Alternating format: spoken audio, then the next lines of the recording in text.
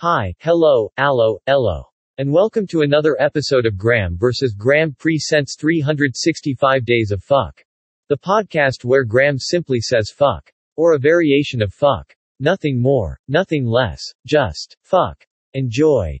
Day 211. Happy fucking birthday to me.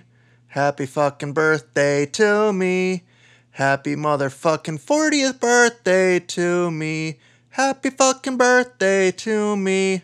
For this week's What the Fuck moment, Graham was going to Instapot salmon. He had too much water, Dijon mustard, and soy sauce in a bowl, and when pouring it, it splashed all over, and onto his shirt. First Graham slow blinked, then he said what the fuck, Graham?